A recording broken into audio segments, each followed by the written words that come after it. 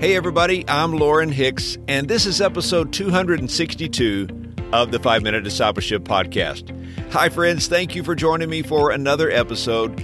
The goal for this podcast is to inspire you daily to be a fully devoted follower of Jesus Christ.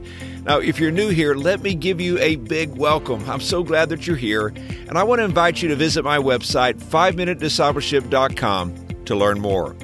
Today on the podcast, we are talking about valuing the presence of God.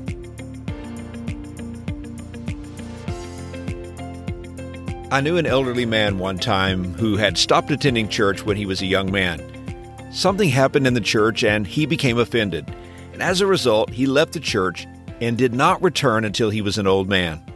As he came back to the church, I remember him saying, "I wish I could feel the presence of God just one more time."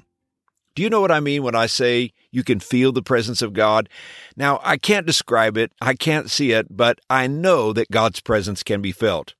It's so important that we value the presence of God because it is one of the most important blessings we experience as Christians. Yet it seems few Christians live in the fullness of God's presence. We need a renewed awareness that God is with us. It is in the closeness of His presence that we find the power and strength necessary for spiritual living.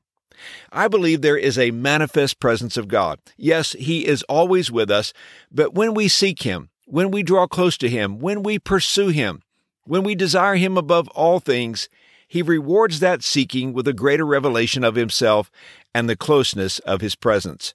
He reveals Himself in ways that we may not have ever experienced. He provides of Himself whatever we need in that moment, whether it be strength, encouragement, joy, peace, reassurance, or whatever.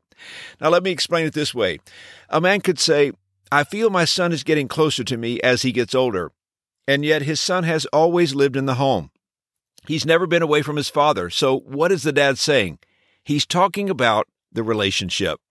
There is a closer intimacy and deeper understanding between the father and son. I think we all understand this is what we are talking about when we say we want to be closer to Jesus. Jesus came and laid down His life for us so that we could know God in a personal way. Sin separated us from God and kept us at a distance. But with Jesus' death on the cross, we now have the opportunity to receive forgiveness, and with that forgiveness comes access. And that's right, you have access to God. Jesus did not simply come to give us stuff, He came to give us Himself. He came to be with us, to live with us, and to walk through life with us. Isn't it amazing that you and I have access to God? He is always available. You don't have to make an appointment. He is never sick. He is never busy. He is never out of town, and He's never in a meeting. You and I need a greater awareness of the presence of God, to be reminded that we are not alone. And perhaps today you feel alone, and you need a greater awareness that God is with you.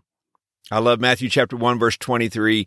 It says, "The virgin will conceive and give birth to a son, and they will call him Immanuel," which means God is with us. I believe that you and I live in a time when we desperately need rest. Stress levels are at all-time highs. We live with frustration. We live with fear and uncertainty. We battle discouragement. But the cure for all of this is the presence of God.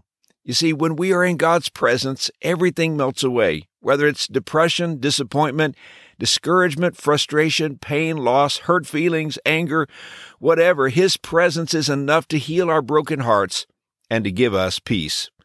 And no matter what enemies or trials you face, you'll always be able to find a quiet rest in the presence of God.